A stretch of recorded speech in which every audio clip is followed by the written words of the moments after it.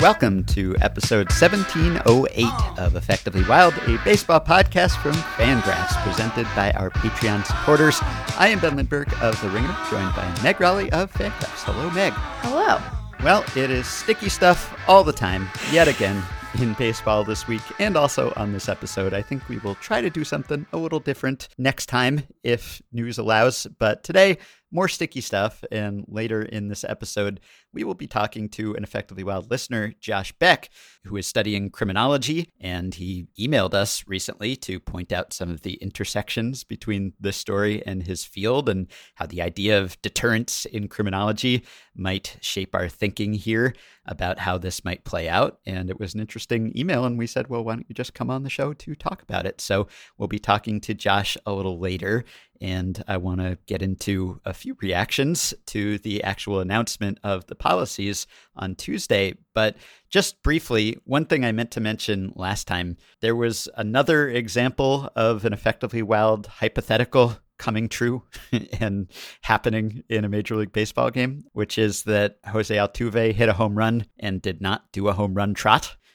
which is a question that we fielded recently. Someone asked if eventually we would end up in a world where, as is evidently the case in a lot of softball leagues, home run hitters just don't take the trot, whether to save time or because it might be seen as showing up the opponent. Eventually, maybe the home run trot will be phased out, and we talked about that and about whether we thought that would ever happen. But it did happen here, and the circumstances were strange, of course. But this was Friday. Altuve hit a home run at Target Field, and it was a weird one where it hit off the foul pole, but then it ricocheted from the foul pole to a nearby wall and then caromed back to the field. And so it was kind of a tough call, and the umpires called it a foul at first.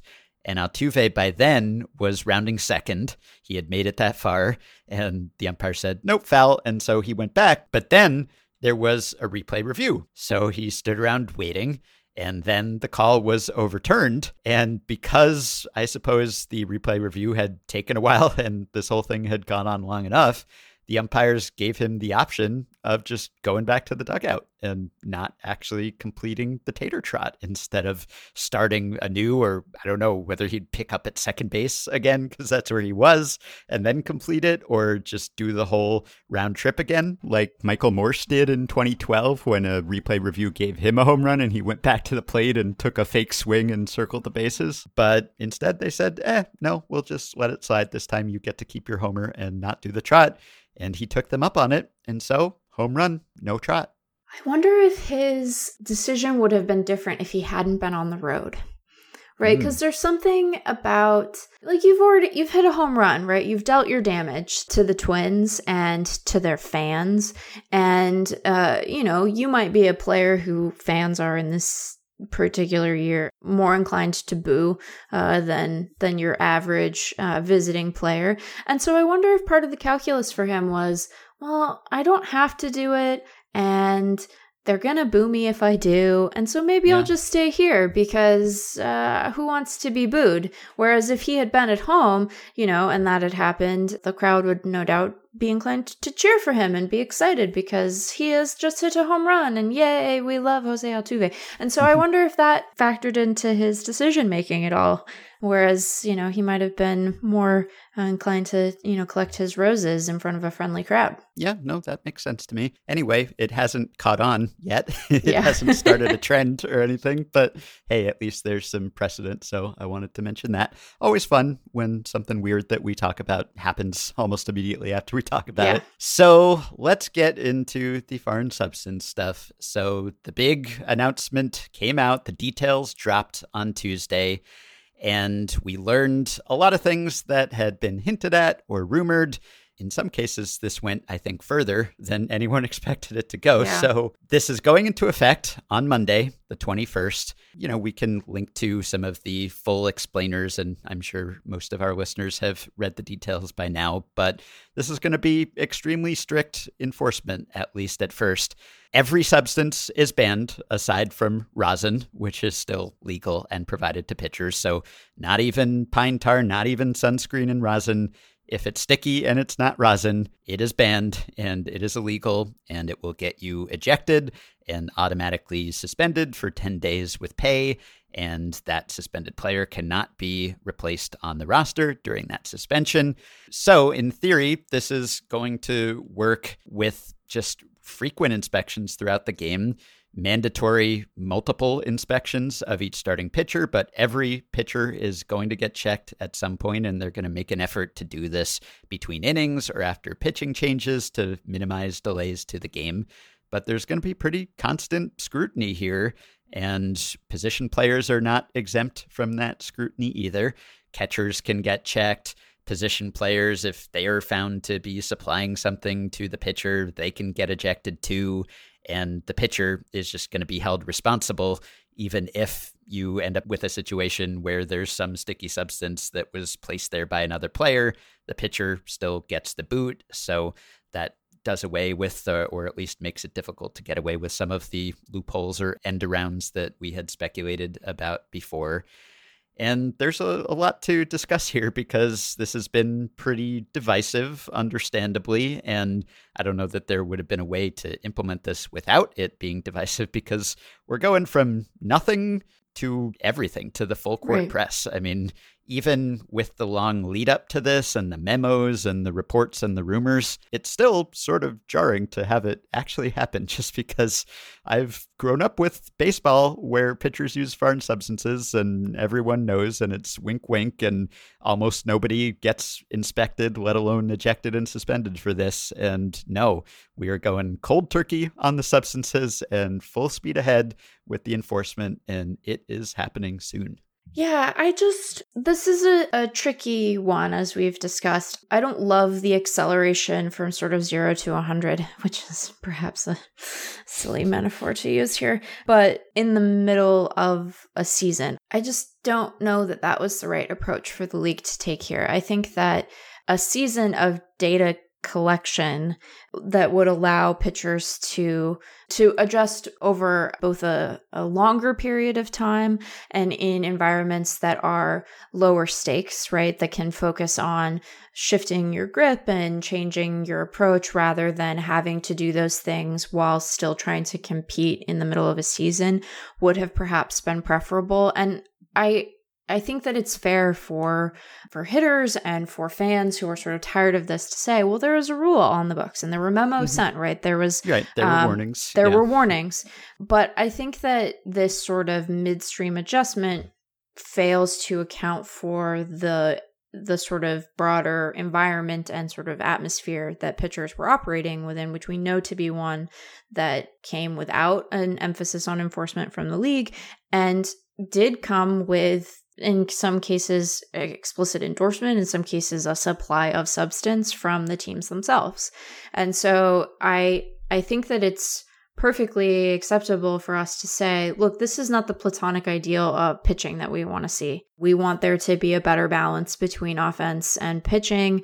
We think that the way that pitchers are loading up the ball now is materially different than it was even a year ago. And so the circumstances on the ground have changed such that it merits intervention. But I don't know that, while I agree that the situation has changed from what it was a couple of years ago, I don't know that it's that materially different from what it was like a year or two ago.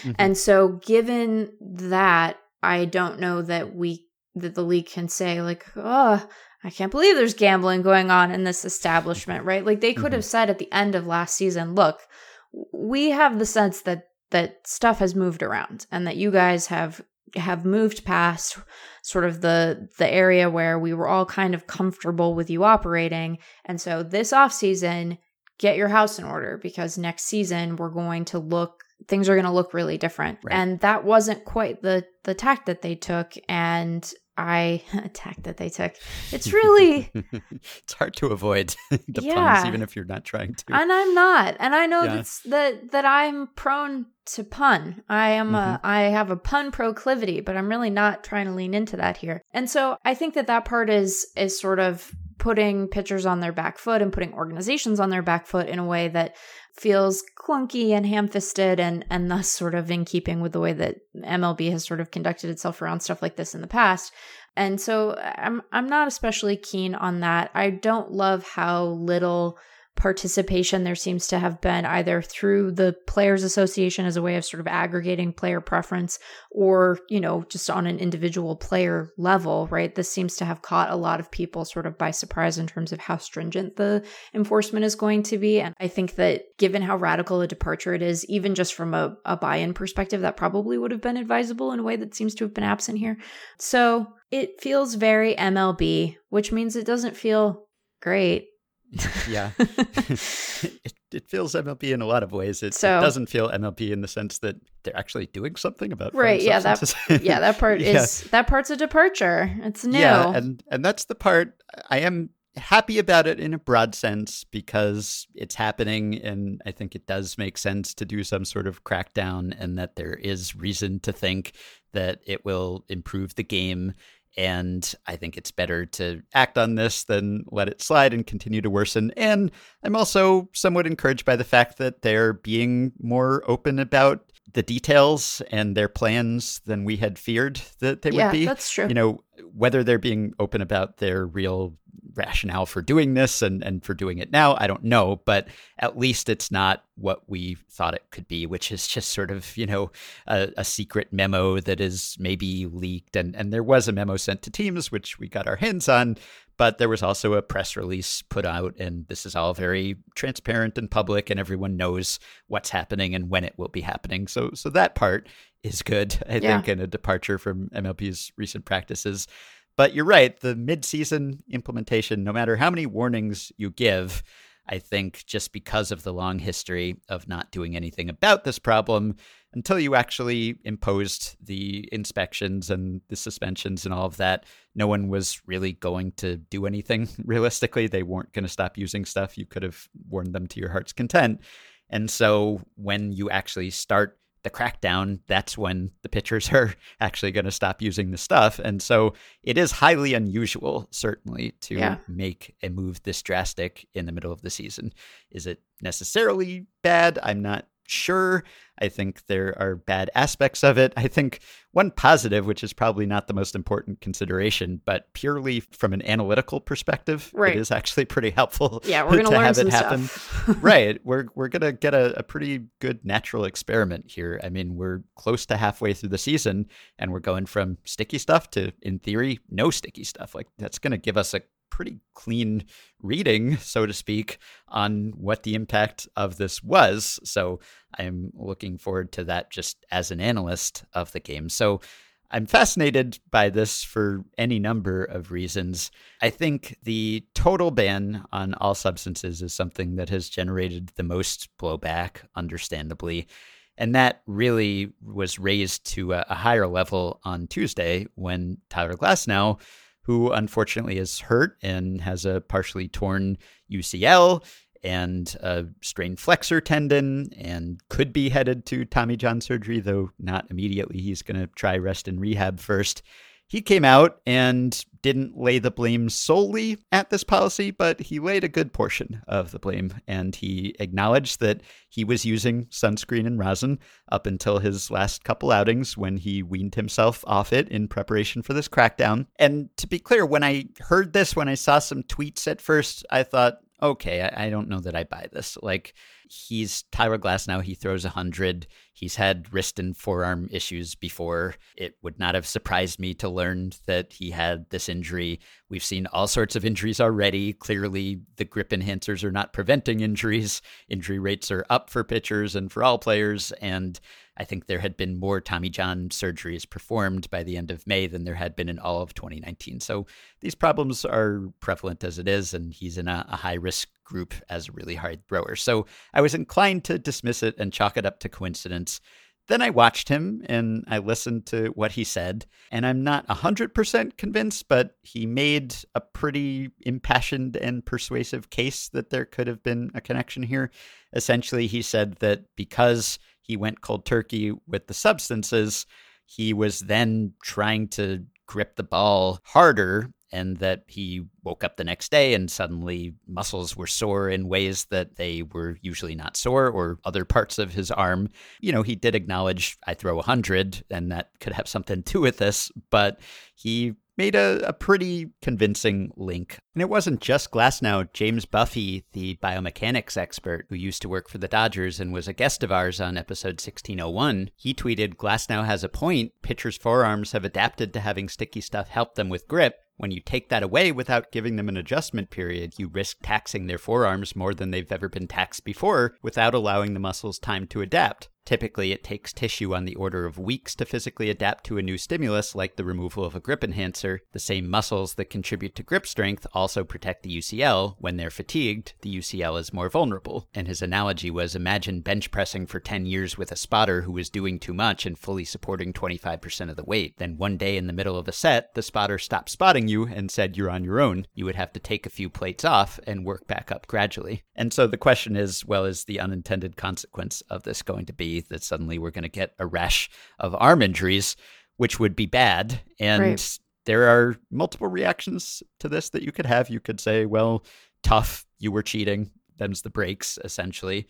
And, that's a valid perspective, I guess, although it doesn't really help from the fan perspective, which is that Tyler Glasnow is really good and he's a lot of fun. And it sucks that we're not going to see him pitch for a while. And It would be bad if that happened to other pitchers. You could also say, well, maybe you shouldn't have been trying to grip the ball so hard. Maybe you didn't have to. Like, a lot of this comes down to this fundamental question of, do you need something extra in order to throw a baseball with some level of safety and effectiveness? And I think the jury's still out on that. MLB's memo and press release says rosin is sufficient. And obviously many pitchers would dispute that. It's hard to tell. Like, look, you rub the balls up with dirt, you make rosin available. Is that not enough? That is what pitchers used for much of baseball history, it seems. They were able to throw baseballs as slick as the surface sometimes may be, especially lately, it seems, with the way the ball has been fluctuating. It's not ice or something. You can get some kind of grip, and maybe there is just some sacrifice to be made here where you don't expect to get the same level of grip, and that's okay. Like, that might be a feature, not a bug. Like, maybe that's the point, is that you don't feel like you have as great a grip because you don't, and so that's why you don't get the same spin boost, and maybe that's all right. On the other hand, to say that you have to go from being used to this thing to nothing, or at least to rosin from one outing to the next, with maybe some tinkering in the bullpen in between or something as a way of getting used to it, well, maybe that is a lot to ask and potentially disruptive and too abrupt. So there are like logical and compelling points and counterpoints, and I don't really know where the answer lies necessarily. Well, and I think that that's probably why trying to do it midstream was something of a mistake. You mentioned that the league's memo makes some pretty strong declarative statements about, the effects that it has on grip and control, and, that it is perhaps the reason that we have seen the spike in hit by pitch. And it's making these very strong statements without a ton of evidence. And, it's a 9-page enforcement memo. So maybe that's an unrealistic expectation to place on it. But I think that these are things that we have some means of studying. And if you look at the work that's been done this year, trying to unpack what's led to the spike in hit by pitch, I think that this question is very much unsettled, right? Yeah. I think that it's fair to say that loading up on sticky stuff has not seemed to necessarily mitigate hit by pitch, but we also don't know the extent to which, if you didn't have sunscreen and rosin, you'd see more hit by pitch, right? There's just a lot here that we don't know. And so I think that the justifications that are being given in some places in this memo are wanting only because they seem to be somewhat understudied, and we have the means to at least get closer to an answer or expose more pieces of it and know what part specifically this plays in it. And I think that, I'm about to use a driving analogy. So I know that I'm going to lose you for a second, but right, if your understanding is that you can always go 10 over in a 60 zone, right? You're on the highway and you're like, the speed limit here is 60, but everybody goes 70 and I want to keep up with traffic because everybody's going that fast and the cops aren't really, writing me a ticket at 70, so I'm going to go 70. And then you're kind of cruising along and you have a couple of people who are suddenly going 100. It makes sense that you want to mitigate that behavior because it is much more dangerous to go 40 over the speed limit than 10, right? But those are morally distinct actions from one another, right? They're ones that we might not want to so readily collapse into one another and call equivalent because it's much more dangerous to go 40 miles an hour over the speed limit than it is to go 10. And I don't know exactly where on that speed limit continuum we are right now, right? And I'm open to the argument that actually everyone's going 100. And so we need to crack down because there aren't any 70-mile-an-hour drivers anymore. It's only guys going 100 and it is having a universally bad impact on the game. And that may well be something that we could bear out with greater study, in which case, I think intervention is necessary. But I just don't know if we really quite know the answer to that question. And given that it has the potential to, at the very least, sort of alter the trajectories of some pitchers' seasons, perhaps because it does lead to injury, perhaps because they just get out of whack trying to go from driving 70 to driving 60. I think it bears further scrutiny. Now, someone can say, well, what about all the hitters whose trajectories are altered? And that's fair. That's fair. That's a fair question, right? And I just don't quite know where the balance is between those two things right now. And I think that that's part of why I have frustration with the way that the league has approached enforcement here, because I think that we probably had someone on the side of the road going, wow, those cars are going a lot faster now. Yeah, right. Before now. So I think that we had maybe a window where we could have approached this with a greater degree of specificity and sort of data, and that window closed, but we're still trying to do the enforcement midstream. And I think that there are a lot of, I don't want to call them conspiracy theories necessarily, but people are sort of leaping to the worst possible interpretation of the league's action here, right? That this is meant to fracture the union ahead of a CBA negotiation, and that this is meant to draw attention away from the fact that they changed the ball again and it's having a bigger impact on offense than they expected it to. And I don't know how much I buy those particular theories as sort of like a purposeful strategy on the league's part. But I also think that they probably should have been cognizant of the fact that the level of trust between fans and analysts and players in the league is pretty low right now, and that might be the lens through which people read this. And it's we finally get a full season of baseball after this terrible year that we had last year, and now we're in the middle of a sticky stuff debate. And sometimes you have to have conversations you don't want to, at times you don't want to have them, because you just have to adjust to stuff and address it before it gets way out of hand. But it does feel like we had an opportunity to have more of this conversation earlier, when we could have come into the year with a clean enforcement environment, and we missed that, and that's a bummer to me. Yeah, I don't know how much, and look, I don't know if MLB was actually planning to be more proactive about this than they were. I kind of doubt it, but it's possible that the pandemic delayed plans, or, just because there were so many other logistical concerns with actually scheduling the season, or can you have these close-up inspections, physical inspections, while you also have social distancing and pandemic protocols and unvaccinated players and all of that.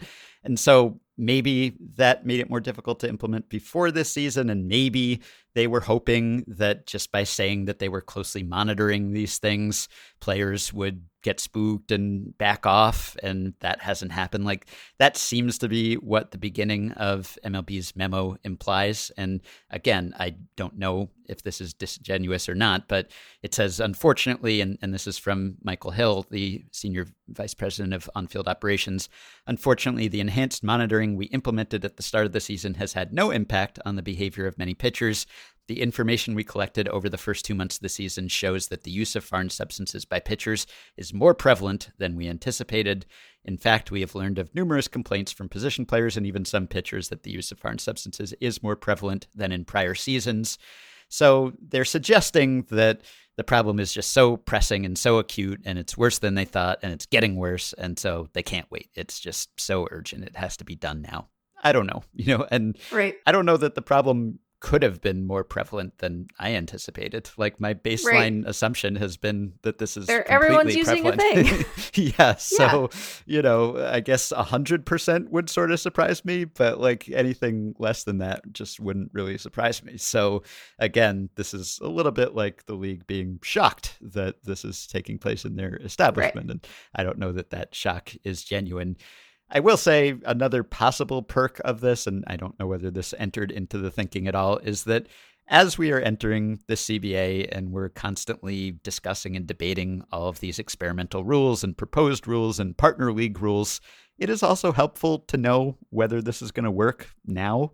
Yeah. Just because if part of the CBA talks and the accompanying talks is going to be, how do we fix baseball? How do we make baseball look better? And how are we going to implement our roadmap to that over the next several years? Well, knowing now, just from the second half of the season, whether this works, whether this does the trick, whether it's negligible, whether it gets us part of the way there, I don't think this is going to be a panacea, but if it helps, then maybe you don't have to do 10 other things. So I'm just saying that's a possible positive byproduct of doing it now.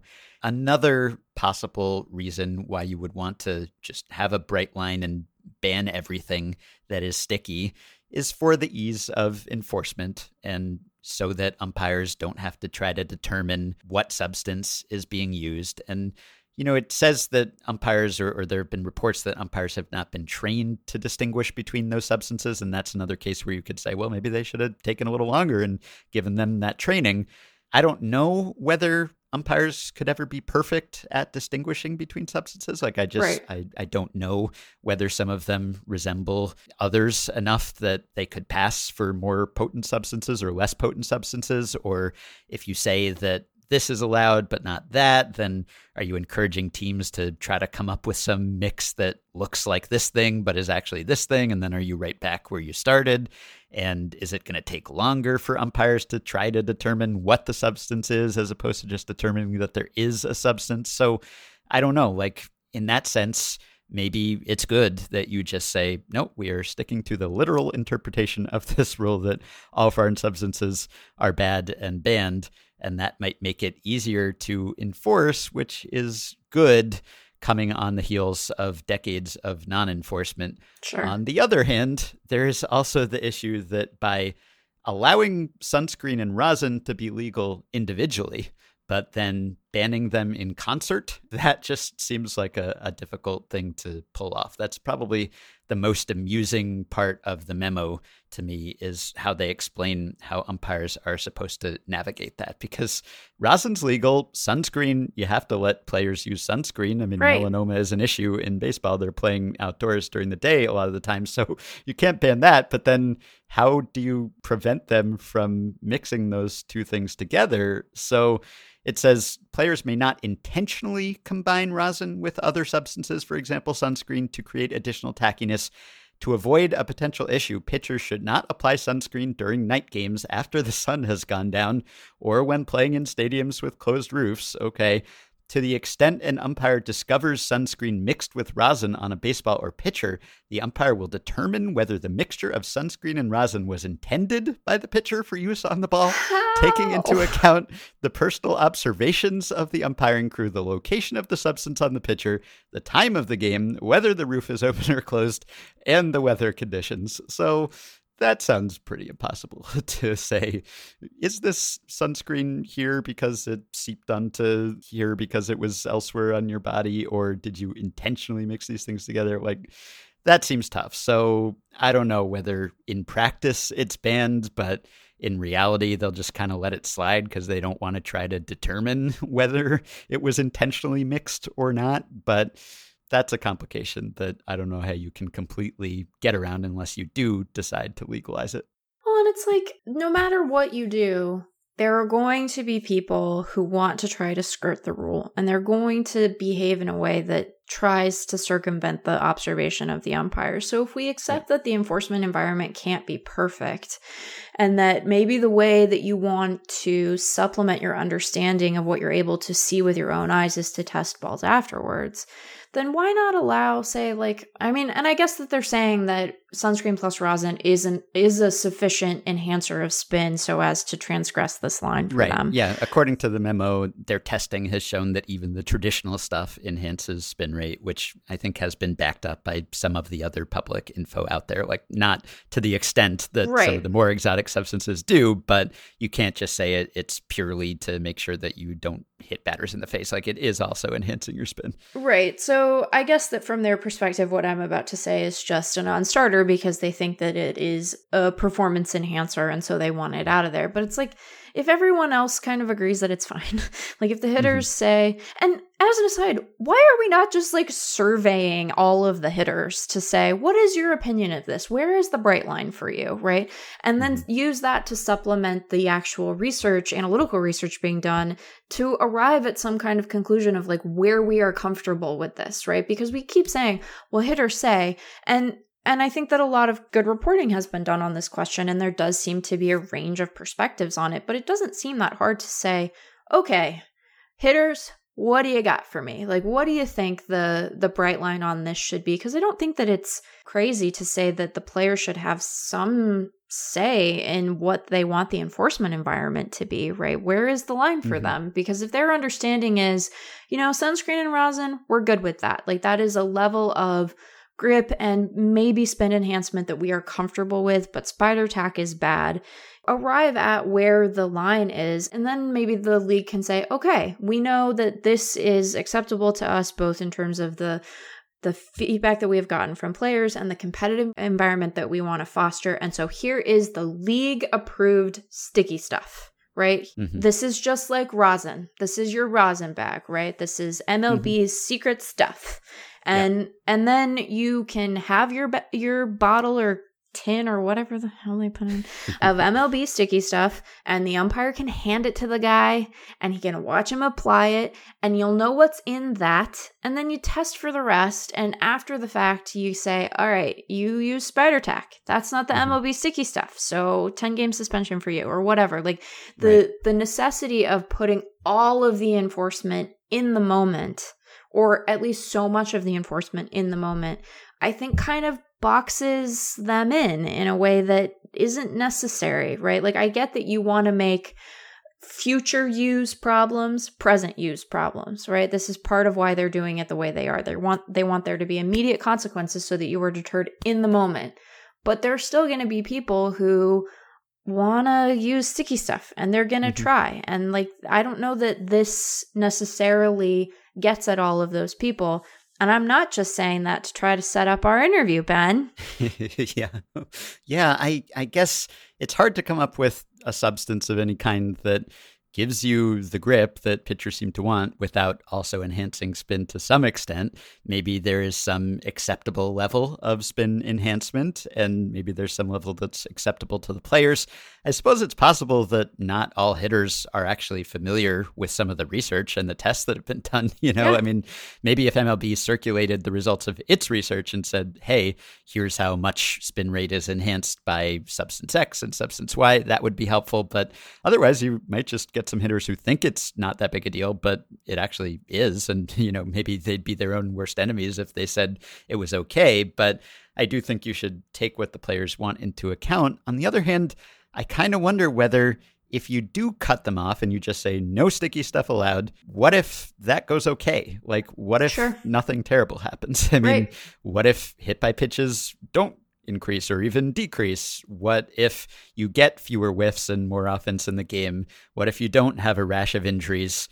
Maybe it's okay. Like, maybe you're not going to get pitchers to voluntarily and happily surrender this stuff. But if you take it away and you say, well, we'll rub up the balls with dirt and here's your rosin and just make the best of it, that they'll go on with their lives and it'll mostly still look like baseball and they'll just get used to it and we'll have lower spin rates and more contact and all of that. So it is possible that, like, doing the thing that there might not actually be the political will to pull off without everyone revolting, like, if you were to put that system in place and it's not a total disaster, then it would be hard to argue after that actually we need to go back to having some substance, because maybe you don't. Maybe it is just convention and tradition and some desire to get a grip that feels like normal to pitchers, but that normal is itself a performance enhancer to some extent. Sure. So I kind of get why there might be some advantage to just cutting them off entirely, but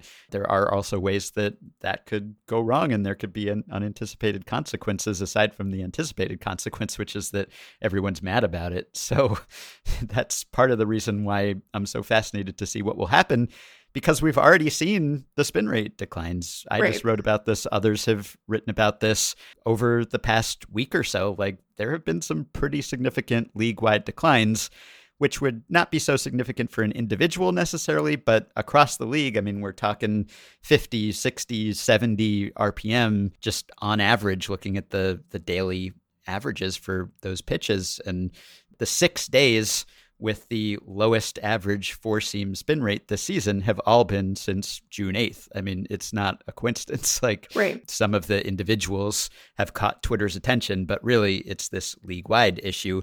And that was before any enforcement was in place, before any of the details were actually announced. So I don't even know like what percentage of pitchers had already backed off the stuff and what percentage were switching from some more potent thing to some less potent thing that still will be banned now. Like, it is possible that next week we will see an even more precipitous decline. And that could really produce some significant differences. But again, we don't know.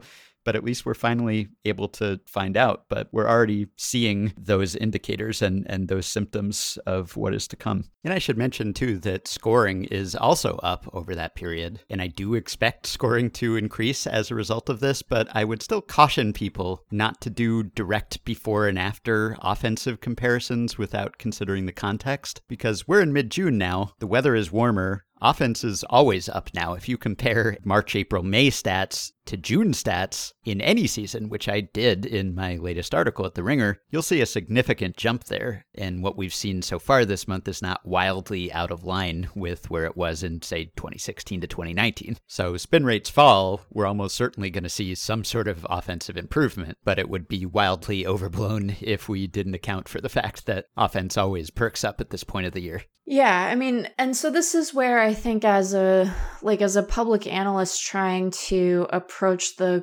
question with the appropriate amount of nuance and the appropriate apportionment of blame, and not wanting to over or underreact, and not wanting to look back and be like, wow, I really underestimated just how big an impact this was having, and wanting to, you know, incorporate the perspective of players, but also be cognizant of the fact that they're not always aware of or sort of deferential to data. It's really tricky, right? To like come up with the right perspective on this, because I don't want to participate in a moral panic, right?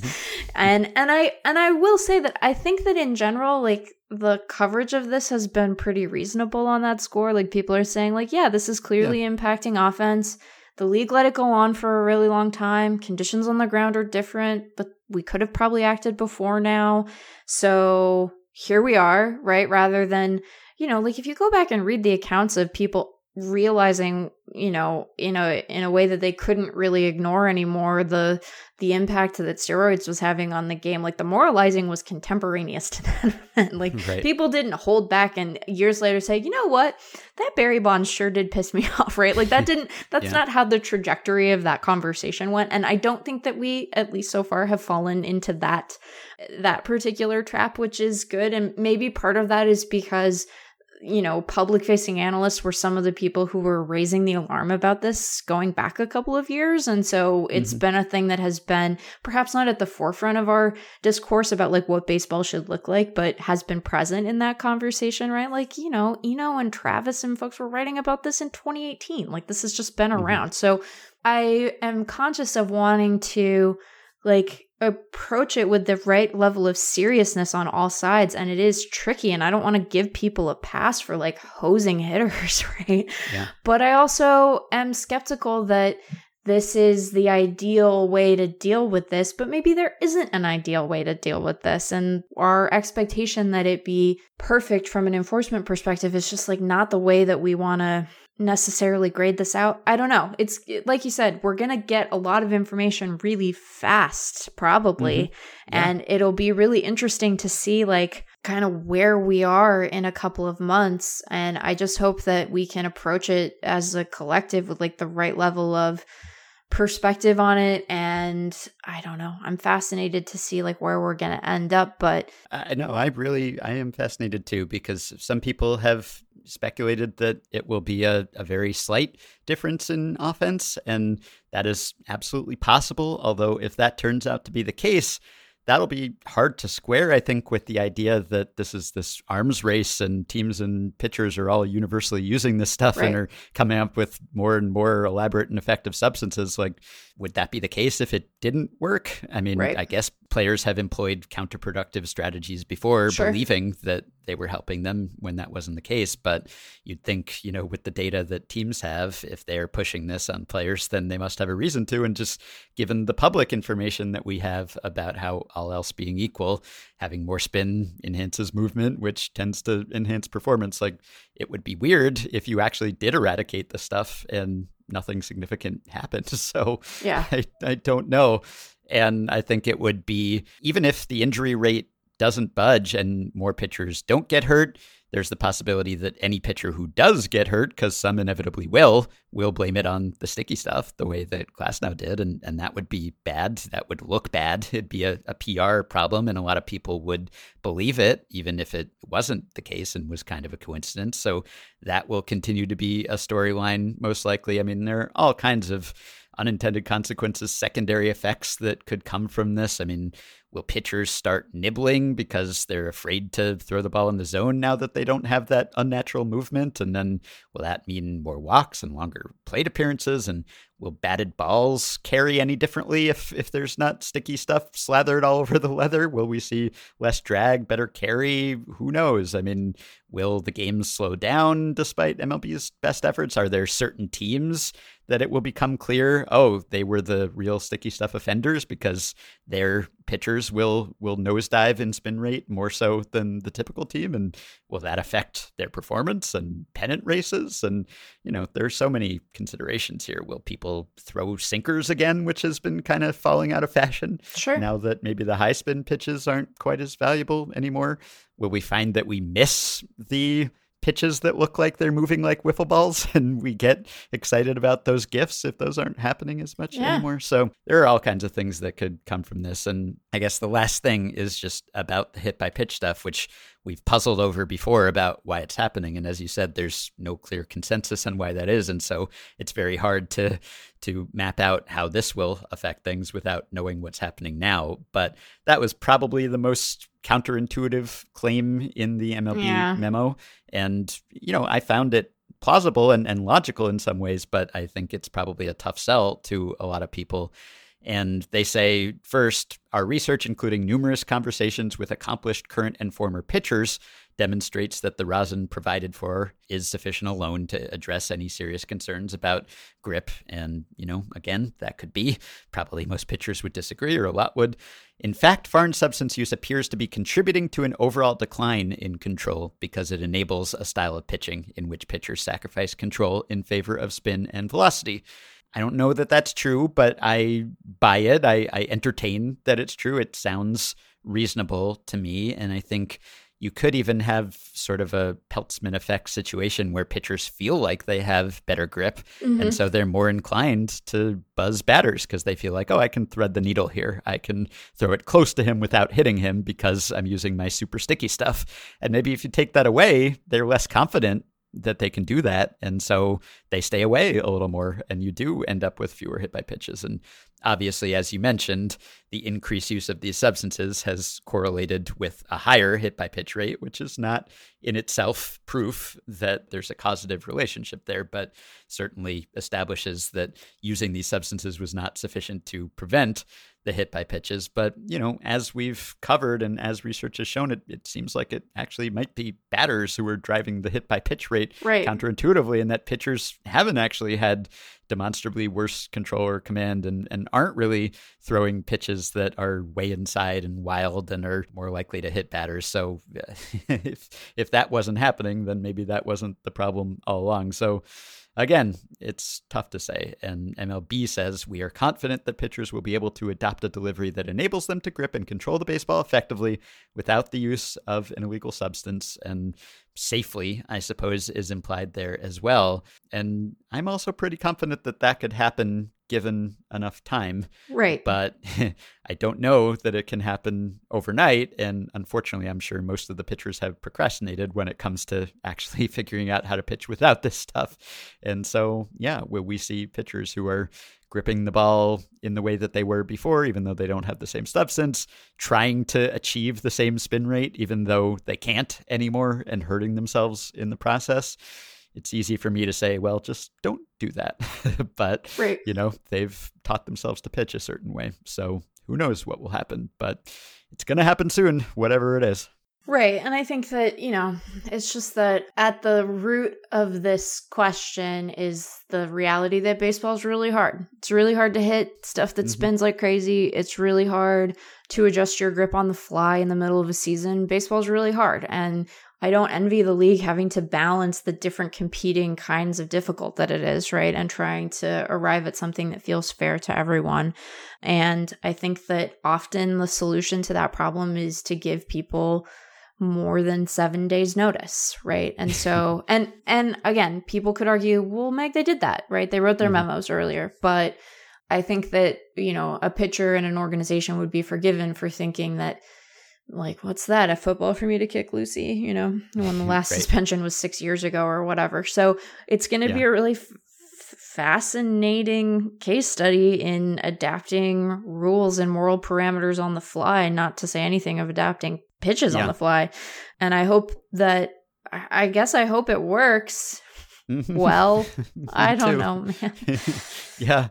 Well, this really could be sort of a sea change, so we will see sometime soon. And, I thought Manfred at least didn't go out of his way to turn the players into villains in the press release. Like, maybe that will be the effect, but it did at least say this is not about any individual player or club or placing blame. It is about a collective shift that has changed the game and needs to be addressed. And that probably is a good way to look at it, given that we have spin rates that are attached to individual pitchers and everyone is scrutinizing those incredibly closely. I don't know that that is how it will actually be perceived. I think probably individual players will get singled out, but it would be good if we tried to, I guess, move forward more so than focusing on who the offenders were, but obviously acknowledging that the league and the teams bear a lot of responsibility here. And I did enjoy trying to sort of parse the language to see if MLB was admitting any blame whatsoever. And, not really. I mean, right. They didn't come out and say, our bad, we were lax here, we contributed to this. You could read it in a way that sort of indirectly acknowledges blame. Like Manfred said, we have a responsibility to our fans and the generational talent competing on the field to eliminate these substances and improve the game. Well, therefore, I mean, if the substances have been prevalent to this point, as he acknowledges, it would follow then that MLB has thus far failed to uphold that responsibility, right? Like, That's a necessary conclusion there. And he also said, I understand there's a history of foreign substances being used on the ball, which, acknowledges that, like, they knew this was going on and has always gone on. And it was MLB's responsibility to stop that from happening. And they didn't take that. So I guess that's the closest they came to sort of throwing themselves on their sword, but, not explicitly and not directly, really. But anyway, here we are. And last thought, I suppose, is that you used a driving analogy earlier. And who else used a driving metaphor when it came to this situation? None other than our friend Scott Boras, who... one of his better ones, in my opinion. He gave a statement to Ken Rosenthal, and it's a few paragraphs, but the metaphor part, certainly the latest iterations of gripping substances and advances in performance measuring technology illustrate we have gone from the grip freeway to the performance-enhancing Autobahn. Yep. So yeah, not bad. I followed it. I understand what he is saying, which is a rarity for him. So good job, Scott. Yeah. The rest of his statement is worth reading, but yes. for the sake of our listeners, that's the pearl. So yep. He also ended his statement with 4 exclamation points. 4 exclamation points. It's an excessive number. Should have done that too. Yeah, it's just an excessive number of exclamation points, in my opinion. 3, like, stick with 3. Like, come on, I want to be a maniac. Well, much like Tyler Glasnow's UCL, I am partially torn about all of this, but I am also interested in it all and heartened that it's happening, however belatedly and imperfectly. So I'm sure that we will be returning to this in the coming days and weeks and months as we start to actually see what the results are.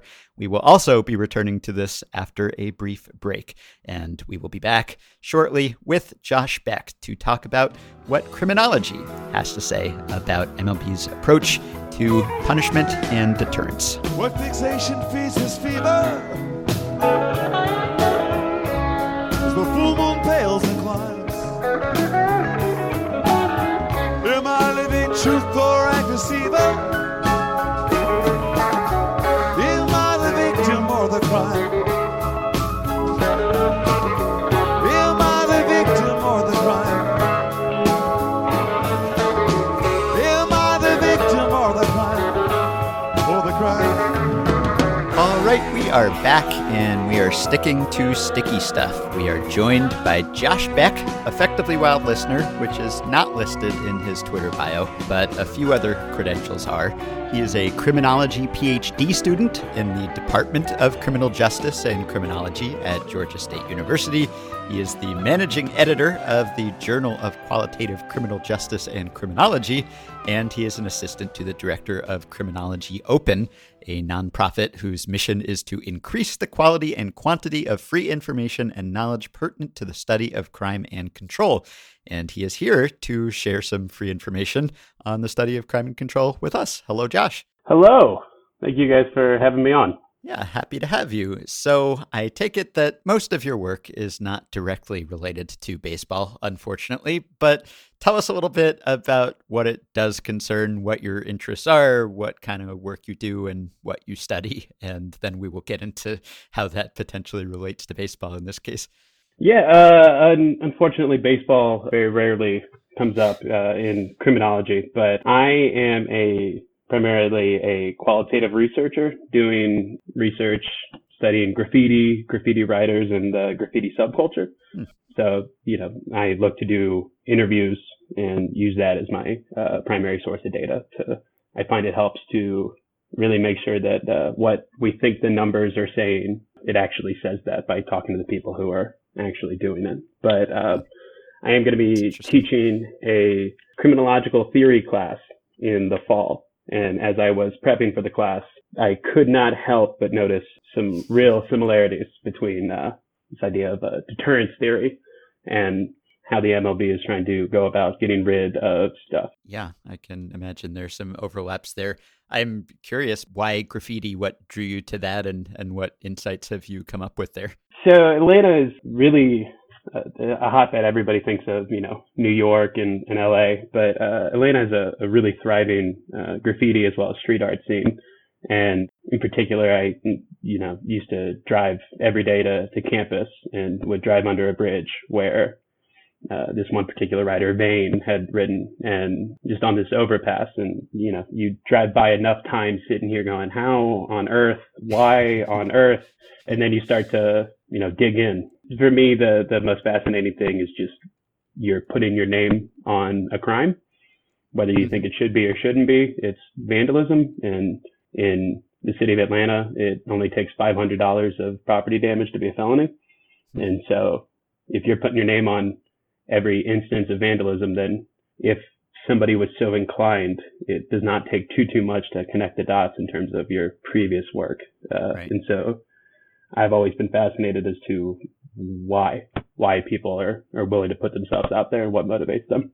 Yeah, I can understand why that would be of interest to you. So you actually emailed us partly prompted by a discussion that we had recently about streakers and about the idea that streakers get banned from ballparks or stadiums, and how do you actually enforce those bans?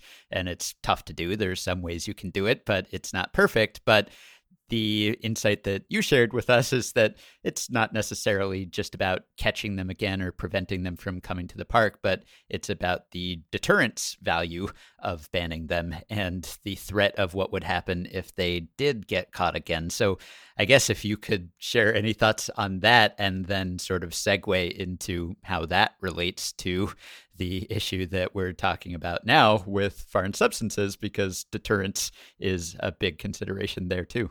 Yeah, no, absolutely. And the beauty of it is, I think, in the simplicity. The MARTA, the mass transit, subway system and everything here in Atlanta is notorious for quote unquote banning riders for being too loud, doing any number of things that are against their the policies. And no matter what, a lot of people will still hop right back on. And there's no real interest in MARTA to actually waste the time, energy, and resources to ask everybody, hey, what's your name? Are you on this banned list? But it does a very good job of making sure that those riders are on their best behavior. Because if something happens again where they need to, if you are pulled over or if you're stopped by MARTA police, then when they run your name, it'll pop up, and it's essentially a two strikes, you're out.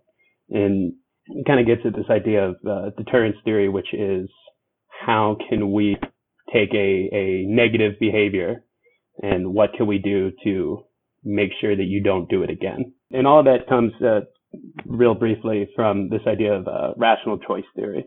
It's an idea in economics and as well as criminology. And the idea is that whenever we make any sort of decision, we perform a cost-benefit analysis. We're not pulling out spreadsheets and calculators and the slide rule trying to calculate every last thing. And a lot of times these decisions are made with incomplete information and not in particularly the best frame of mind. Mm-hmm. But we weigh the good and the bad and essentially decide what is going to bring us the most pleasure, at least in that moment. And so that the idea of punishment is to tilt that cost-benefit analysis and make the cost higher and essentially try to increase the risks and minimize the potential rewards. It's been around since the 18th century with Jeremy Bentham, and it just attempts to get at human behavior. With deterrence theory, more specifically, the idea is one of two. It's either going to be this general deterrence, which is we're going to make an example out of this one person so that no one else even thinks about breaking the rules, or it could be individual deterrence, where we are going to punish you so much that you will never, ever consider doing this again. Within that, there's this three very important key elements, and it's the idea of certainty, swiftness, and severity. Mm-hmm. And it basically, punishment needs to be certain. If there's any chance that I'm not caught and not punished, then why not, if I can get away with it? Right. In terms of swiftness, the punishment needs to be as close to immediate as possible for it to get the full deterrent effect. And then severity, it needs to hurt enough for me to change my behavior in the future. So if we're applying this to the sticky stuff situation that we have right now and the approach that Major League Baseball is taking to its sort of renewed enforcement, right? Because this rule was always on the books, but now they're going to actually go about trying to enforce it. How would you evaluate the approach that they are taking based on the criteria that you just laid out, right? So they are, and we'll remind our listeners for those who maybe haven't been been as deep in the weeds on the sticky stuff as we have been in the last couple of days, that if a pitcher is found to have a foreign substance on him, it results in an immediate ejection. They're checked several times during the game if they're a starter. They're checked at the conclusion of the first inning that they've come in, or the end of their appearance if they're a reliever, whichever comes first. And if they're found to have sticky stuff, they're ejected from the game that they're in, and then they face a 10-game suspension, during which time their team is not able to replace them on the roster. And then there are escalating punishments for repeat offenders from there. So given kind of that set of punishment criteria, how do you evaluate like how they've constructed this particular version of their enforcement policy? On its face, it definitely seems, at least at deterring pitchers, it seems promising. Obviously, there are different wrinkles that come up in terms of how strong you can punish individuals. Thanks to, with the Players Association, there potentially somebody could argue that, if you're caught once, you should be banned for life. But very, very few people would let that go down without a fight. So again, kind of hitting the three big themes here. Swiftness. It's immediate. There's no discussion. There's no, we're going to send these balls off to the lab and then figure out later. So that checks that box. In terms of certainty, trying real hard to avoid using all these, get sticky puns, but it's thank you. But it's tough. I think the MLB, I'm not sure how popular it's going to be with players, but I think simply saying not even the tried and true rosin and sunscreen is going to be okay, because we can't stop the game every time a pitcher comes in or every inning and have the umpires bring out their chemistry sets and test to make sure that, is this spider tack? Is this rosin? Is this sunscreen? Is this some other mixture we're not aware of? There's also the addition of how good are these pitchers going to be at being able to hide it. If we believe the league, they have some pretty thorough dossiers on, regular big time offenders and what they tend to go to their belt, their glove, their whatever. But it's definitely much more certain than it has been. It's that, again, is going to be weighing into, it's a check in the win column as far as I'm concerned. Severity becomes a bit of an issue, I think. So you can't replace the player. That's great. That's good. But teams with pay, teams can tweak lineups and tweak, the rotation and potentially only have that pitcher missing one more start. There are going to be escalating penalties. What that looks like, I don't know. And if it does dramatically increase, similar to steroids type thing, then I think that very, very quickly becomes a lot more than teams are willing to do, just to have potentially an inning or two before a player gets caught. It's interesting because I think for a lot of non-baseball players, we hear suspension, we hear, all this, and it sounds very like, okay, definitely not. I don't want to, miss 10 games. The other day, Jonathan Papelbon tweeted, sharing his thoughts on sticky stuff, and said, quote, "It's not cheating unless you catch me. I'm always looking for an edge, and if you get me, I'm going to pay the piper."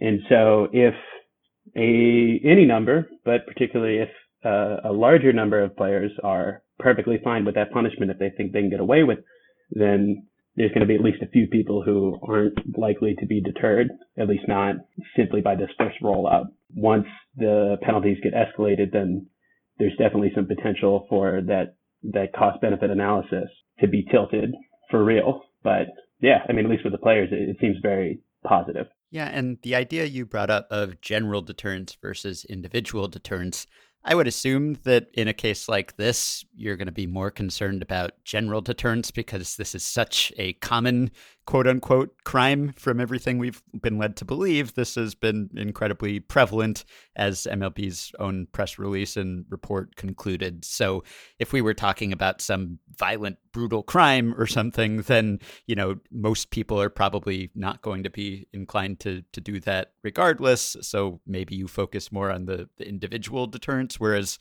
in a case like this, it's really about how do we stop, everyone from doing it, which has been basically the case up until now. Yeah, and it definitely varies in terms of the effectiveness. And, this is just kind of coming from criminology, not necessarily a Right. baseball specific.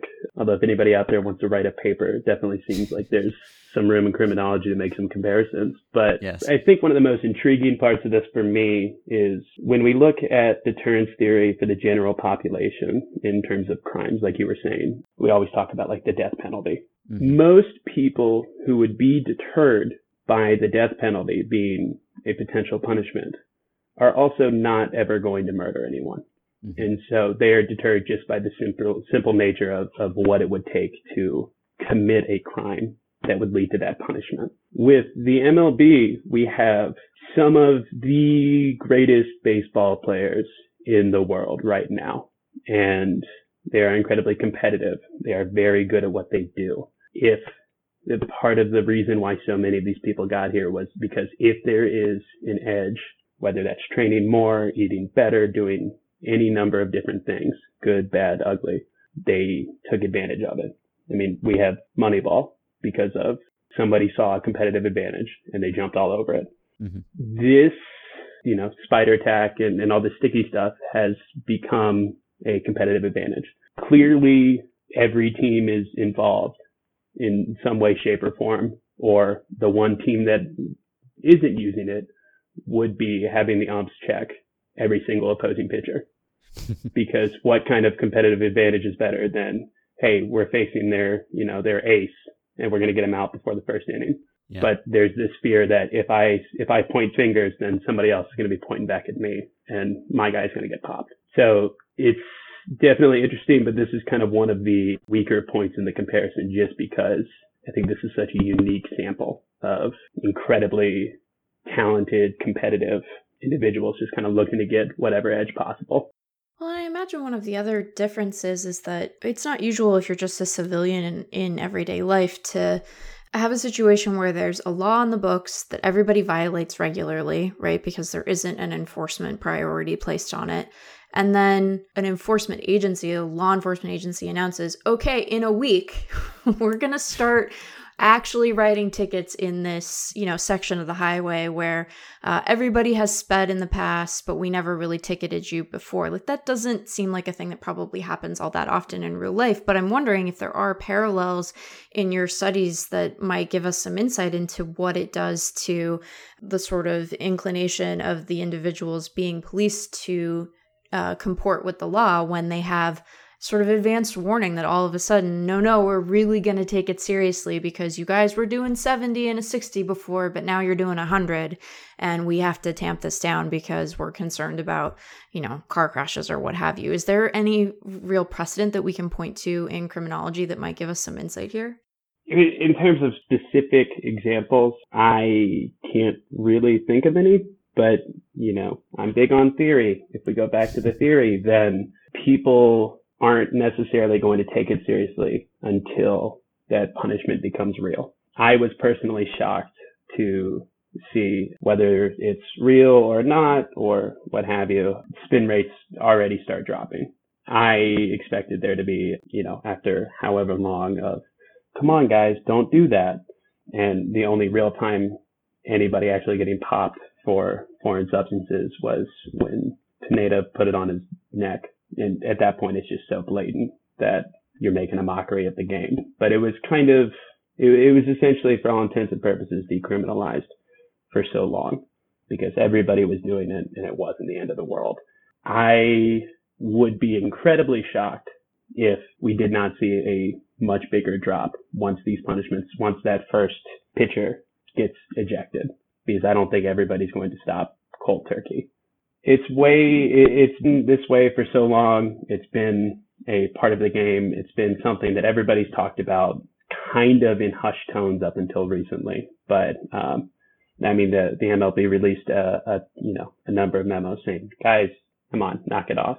And then essentially the next one is, guys, really, please, come on, we're begging you. And then it's like, oh, we're going to punish you.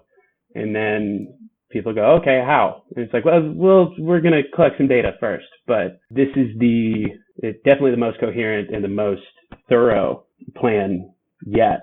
And I think there's still going to be a number of people who won't really believe it until it actually happens. Right. Yeah. I mean, the memos have been sent since last year. This has been in the air. It's clear that it's been coming, but we haven't seen any perceptible decline in spin rates until the last week, essentially, when it got really serious. And it was like, okay, this is about to happen. So even if you're not getting punished today, you at least have to figure out how to pitch in this world that we are about to enter here. And that's when you suddenly saw the spin rates fall. So, they could have sent memos till the cows came home and nothing ever would have changed. So clearly you do need the certainty and the severity and all of the factors that we were just talking about. And I was trying to think of some kind of comp in my own life, which I guess the only, near daily law breaking behavior I engage in would be jaywalking, which, is deeply ingrained. I've done it my whole life. It's extremely normalized here in Manhattan. We all kind of laugh at the tourists when they just stand there staring at the don't walk sign and we all just walk. And I was trying to think of well, what would convince me to stop doing that? It would have to be there's a cop on every corner, even if there were a system of cameras or something and they monitored me doing it and sent me a ticket later. I would have to be pretty certain that I was going to get caught in order to stop doing this thing that I'm used to doing and that for the most part I find to improve my life in some way. So that, I think, is maybe the most interesting tenet of deterrence theory, which is that the certainty seems to be the most important factor, that certainty of getting punished matters more than the severity of getting punished. And I think that makes sense if you put it in the baseball context. We can quibble about whether 10 days with pay is severe or not. It might sound severe to some. I think to baseball fans, it sounds pretty standard because that's kind of the traditional penalty. I saw Charles Barkley weigh in on this for whatever reason, and he said, 10 days with pay, basically a paid vacation. And he was saying, why would you stop cheating, essentially? But I think if you consider it certain, if you know that you are going to get caught, then there's absolutely no value to using the foreign substances because the value is enhancing your performance. And if you know you're going to get caught, then you're going to get ejected. And that's going to do the opposite of enhancing your performance. And you wouldn't even need the suspension, really. If you knew for sure I'm going to get thrown out of this game, which is going to hurt me and is going to hurt my team, that's all you'd need, really. And maybe we don't have that total certainty, so you also need the added severity of the suspension. But that's the research-based finding, right? In most cases, that the certainty matters most. Yeah, absolutely. And in the field of criminal justice, there's this idea of the number of crimes committed just exponentially outweigh the number of convictions and imprisonments and what we would traditionally think of as punishments, purely because the system just can't handle it. Things fall through the crack. It kind of creates this funnel effect, whether it's I commit a crime and I don't get caught, or I get caught but charges aren't pressed, or there's pretrial diversion programs, or I get off in trial, or any number of things. And so the punishment, again, kind of going back to the death penalty has been generally found to not have a significant deterrent effect, purely because people in that situation go, well, what are the odds I'm going to get caught? What are the odds I'm going to actually face any real sort of punishment? And particularly with these huge, big punishments, and we see this in baseball as well. Not only, so the severity, we got that checked off, super severe, lifetime ban, whatever. The swiftness then also becomes an issue. Anything that big, there's going to be some sort of appeals process. And the further we get from the bad behavior that punishment is actually enforced, then the weaker that connection is and the weaker the deterrent effect is. Speaking particularly to sticky stuff, it really does not matter. I have to assume baseball players think quite highly of themselves. I, for one, don't necessarily have that level of competence that it would probably take to be a professional athlete, but they got there, they know they can do it. Chances are a lot of these guys have been using this for at least a couple of years now. And some are more blatant than others, but there's still some that, it takes somebody breaking it down in slow-mo on Twitter going, oh, did you see how he pulled the string of his glove? Mm-hmm. If there is any chance in their mind that they think they can get away with it, then the rewards far outweigh the risks, because we're talking careers and we're talking all this money and things. And so the certainty is something that I was pleasantly surprised to see that the memo, the press release definitely covered. And so huge part of why I think that this will actually be successful. I'm not sure if I'm going to phrase this question in a way that is comprehensible. So let's give it a shot. And this is as much a philosophical question, I guess, as anything else. What your sense is of individuals' likelihood to be deterred in a situation where the rule in question maybe collapses a couple of different sort of moral violations into one, right? So we have this sense in baseball that players, and I don't know that we've actually substantiated this claim by talking to enough hitters, but let's just assume that this is true for a moment, that players, including hitters, don't necessarily have an objection to the use of sunscreen and rosin being used because there's a sense that it improves grip on what is otherwise sometimes a slick ball, and it isn't being used to improve spin.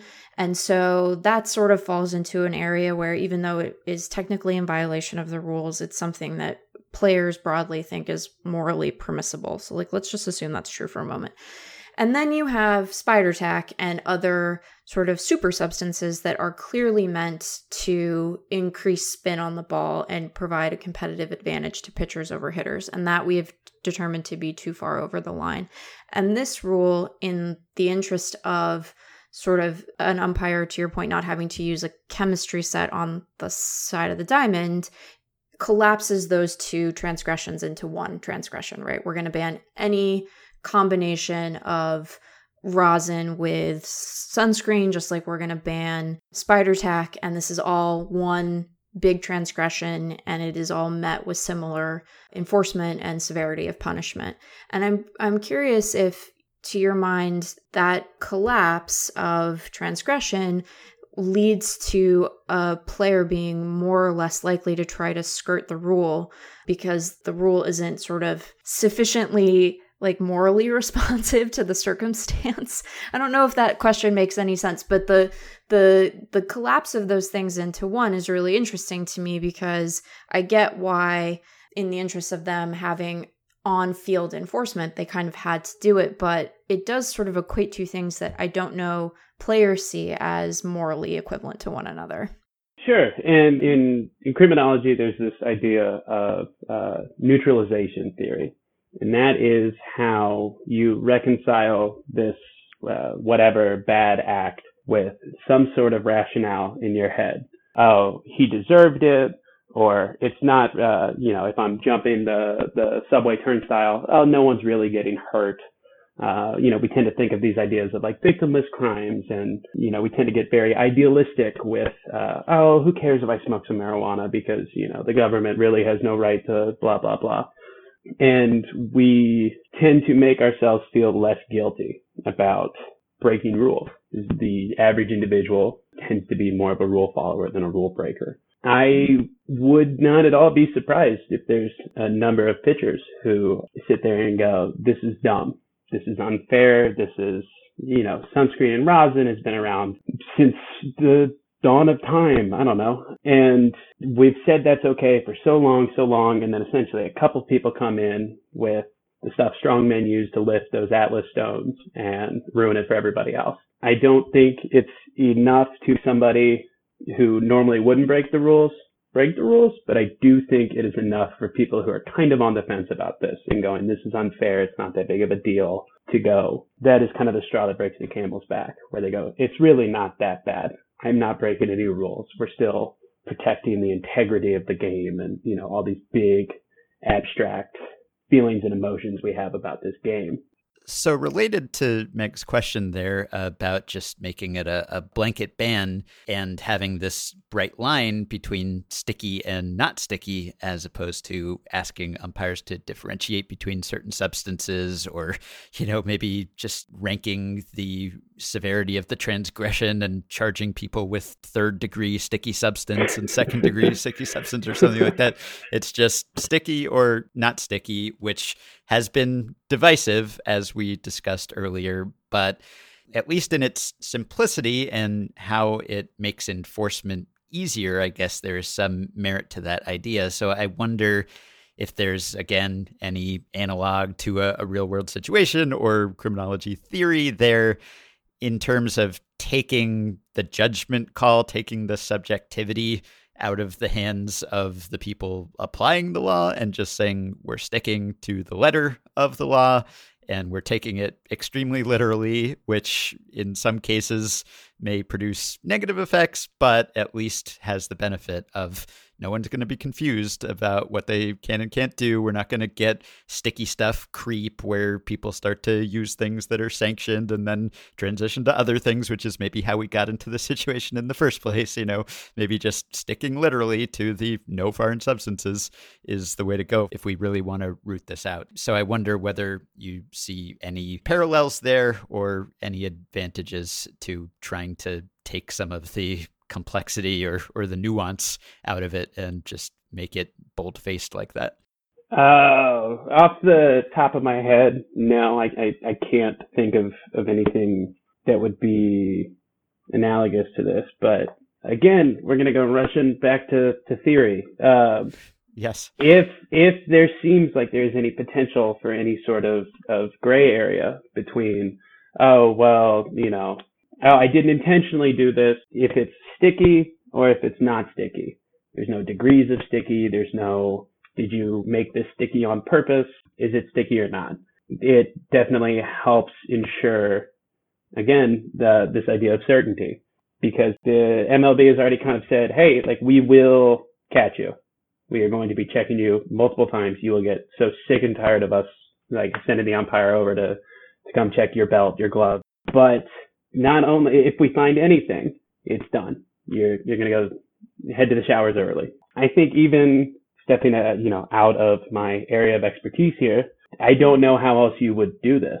It may be unfortunate and people may not love it, but again, we can't sit here and not that this is going to be the silver bullet for length of game, but all of a sudden these complaints are going to start getting way more legitimate if we got to take a 15-minute break between every inning just to figure out to what degree of stickiness is this? Is this rosin and sunscreen? Was this intent? It's either sticky or it's not. Mm-hmm. And maybe MLB comes up with a more nuanced and elegant solution, but I worry that unless they are spot on, and I'm struggling to think of how you would do this any better given the constraints, unless they're spot on, I think you're opening the door to uncertainty of punishment, which is just going to make a whole bunch of very competitive people try even harder to get away with it.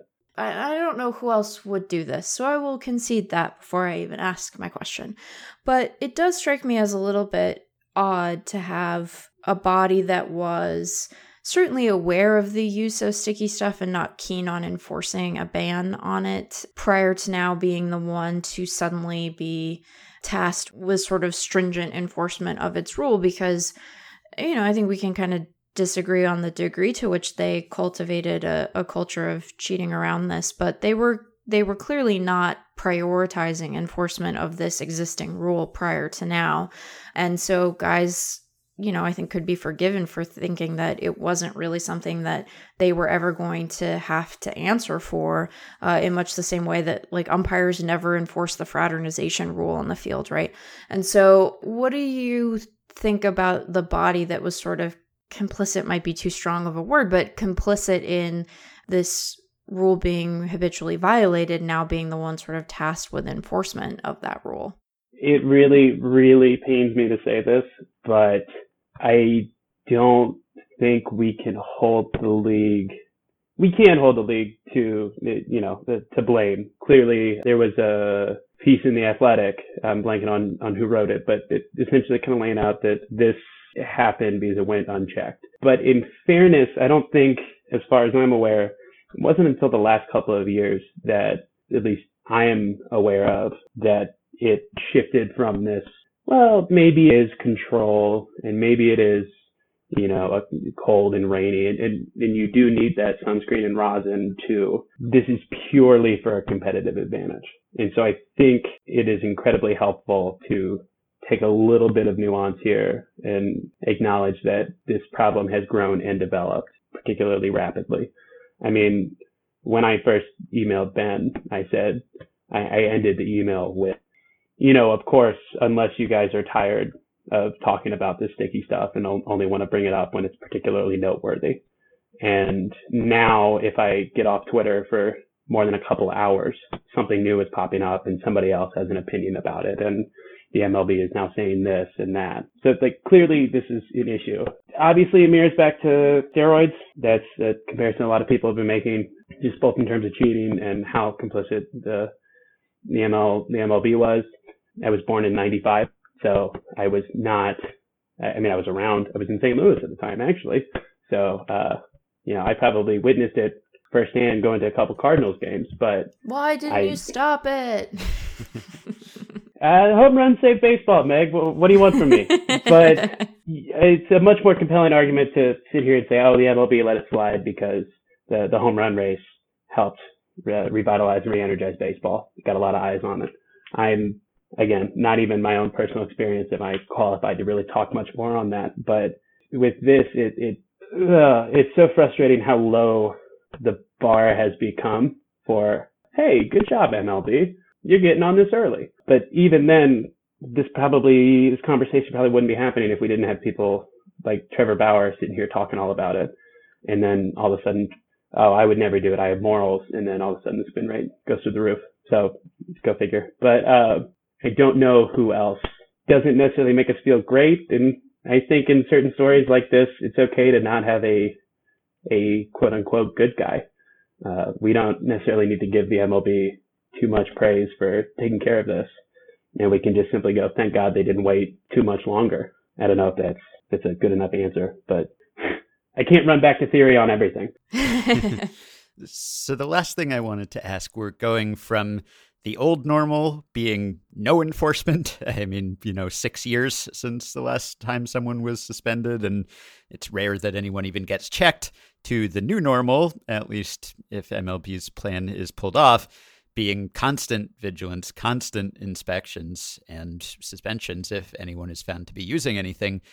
How long do you think that kind of vigilance can be maintained? I wonder, again, whether there's any precedent here, but is there a kind of fatigue that sets in where if you maybe don't find a ton of people doing this because they were deterred, then your own standards and your enforcement gets a little lax just inevitably because you think, hey, the system is working and no one is using anything, so I'm just going to give this a cursory check, or maybe we'll let it slide. And then potentially you open up the opportunity for that sticky stuff usage to creep back into the game.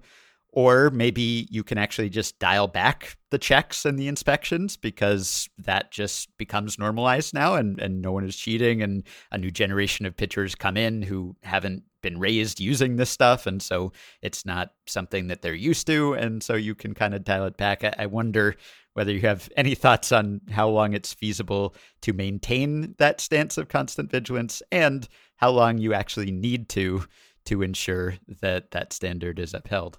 The first thing I thought in terms of this idea of how long do you have to stay vigilant, as people tend to get more comfortable with things and get more used to it, it's going to inherently get lax. I know after I first got my driver's license, I did a full stop, the whole 1,000, 1,000 at every stop sign. Mm-hmm. And now I still do if there's a police car behind me, but otherwise we're doing the good old fashioned rolling stop. Just because I'm more comfortable and I'm more confident and clearly a bad driver. But it could definitely play out a couple different ways. If there's tons of pushback, umps could very, very quickly do a absolutely cursory, all right, let me look at your hat, don't feel anything sticky, touch, all right, you're good to go. Or they could, because they're sitting here going, if I throw this guy out, I'm going to have to throw the manager out too, and it's going to be a whole thing. And, it's a long day. It's late at night. This reliever just came in. I want to go home. Or they be incredibly vigilant and actively looking. And I hesitate to say trying to bust the players, but if they feel strongly enough, then they might be out there looking, because if everybody's doing it and I look hard enough, chances are I'm going to find it. I think that then has bigger implications that I don't trust that MLB has fully considered in terms of the on-field relationship, because as you also say on the podcast, this is a workplace. It's a weird workplace that none of us can ever really fully understand, but these are still people you have to work with. And so I think that'll definitely be interesting. Yeah. As for how long, I would definitely err on the side of overkill as opposed to, this is probably good enough. Just because, again, these players are competitive. They're looking for every single edge. That's what got them there. That's what's going to keep them there. And any relaxing of the rules and the strictness, again, I can run back to theory on this one. It just reduces the certainty that there is going to be a punishment. Okay, well, thank you very much for coming on. This was a pleasure, and you gave us a ton to think about here. I am suspending you from the podcast for 10 days with pay for occasionally saying the MLB. Have I taught you nothing? Ben, I wasn't going to say anything. I can't let this go unremarked. Look, if we don't say something when it happens, then it will become pervasive, and we will end up with everyone saying it, just like everyone has been using sticky stuff. So this is me taking a stand, and I'm sorry I'm doing it at your expense, Josh. As long as I still get pay, I think we'll be okay. You do. We will pay you the same amount that we paid you to join us here today. You can find Josh on Twitter at JoshBeckCJ. And thank you again. This was great. Thank you guys for having me.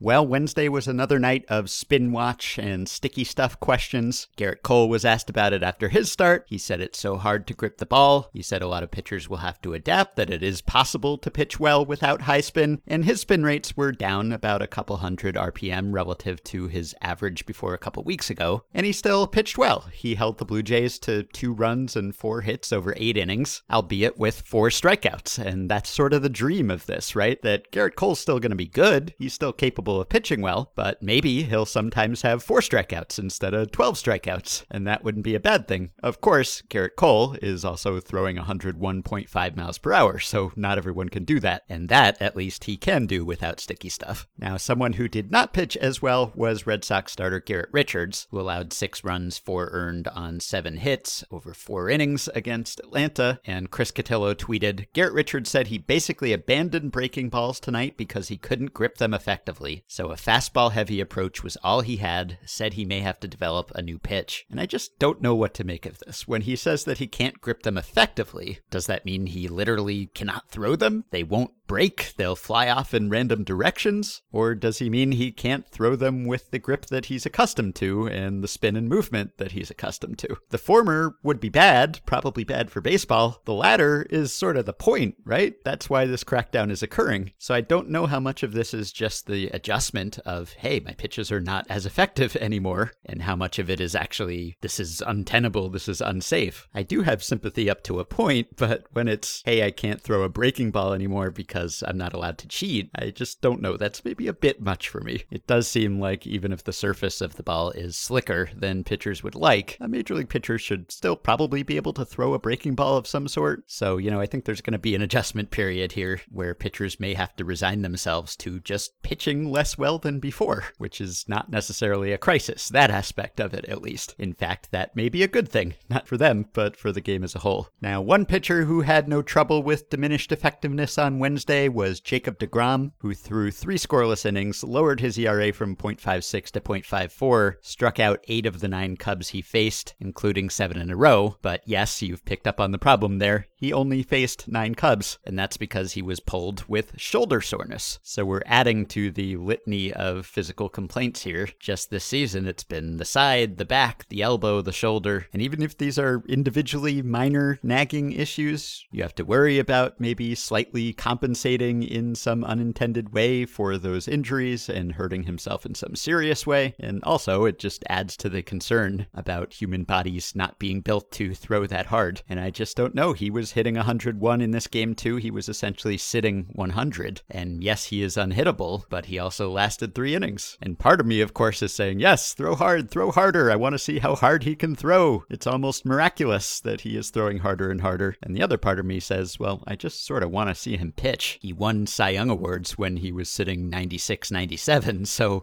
we know he can succeed at that speed. And if adding 3 or 4 miles per hour to that is contributing to the injury issues, which we can't say with certainty, but is pretty plausible, then again, maybe the guy who has a 2 ERA, let's say, but throws 200 plus innings ends up being more valuable on the whole than the guy with the 1 ERA or lower who doesn't go deep into games. It may be less simple than that, but something to consider as we keep up the DeGrom ERA watch as the season proceeds. In other news, Shohei Ohtani bunted for a hit, hit another home run, and stole a base. It was the 3rd time this season that he has bunted for a hit and hit a ball harder than 110 miles per hour in the same game. And he was the next day's starting pitcher. Totally normal stuff. And lastly, Willians Astudillo walked. And that is notable where Willians is concerned. His most recent walk before Wednesday was September 24th, 2019. If I did the addition correctly, he went 153 plate appearances between walks, 119 of those this season. So it took him 153 plate appearances to walk once. Guess how long he went before walking again? 1 plate appearance. Yes, that is right. He walked in back-to-back plate appearances. Go figure. You can support Effectively Wild on Patreon by going to patreon.com/effectivelywild. The following 5 listeners have already signed up and pledged some small monthly amount to help keep the podcast going and get themselves access to some perks. Timoteo Cobertizo, Eric Edston, Joseph Villarreal, Adam Schlisman, and Roger Cryan. Thanks to all of you. You can join our Facebook group at facebook.com/group/effectivelywild. You can rate, review, and subscribe to Effectively Wild on iTunes and Spotify and other podcast platforms. Keep your questions and comments for me and Meg coming via email at podcast@fangraphs.com or via the Patreon messaging system if you are a supporter. Thanks to Dylan Higgins for his editing assistance, and we will be back with one more episode before the end of the week. Talk to you soon.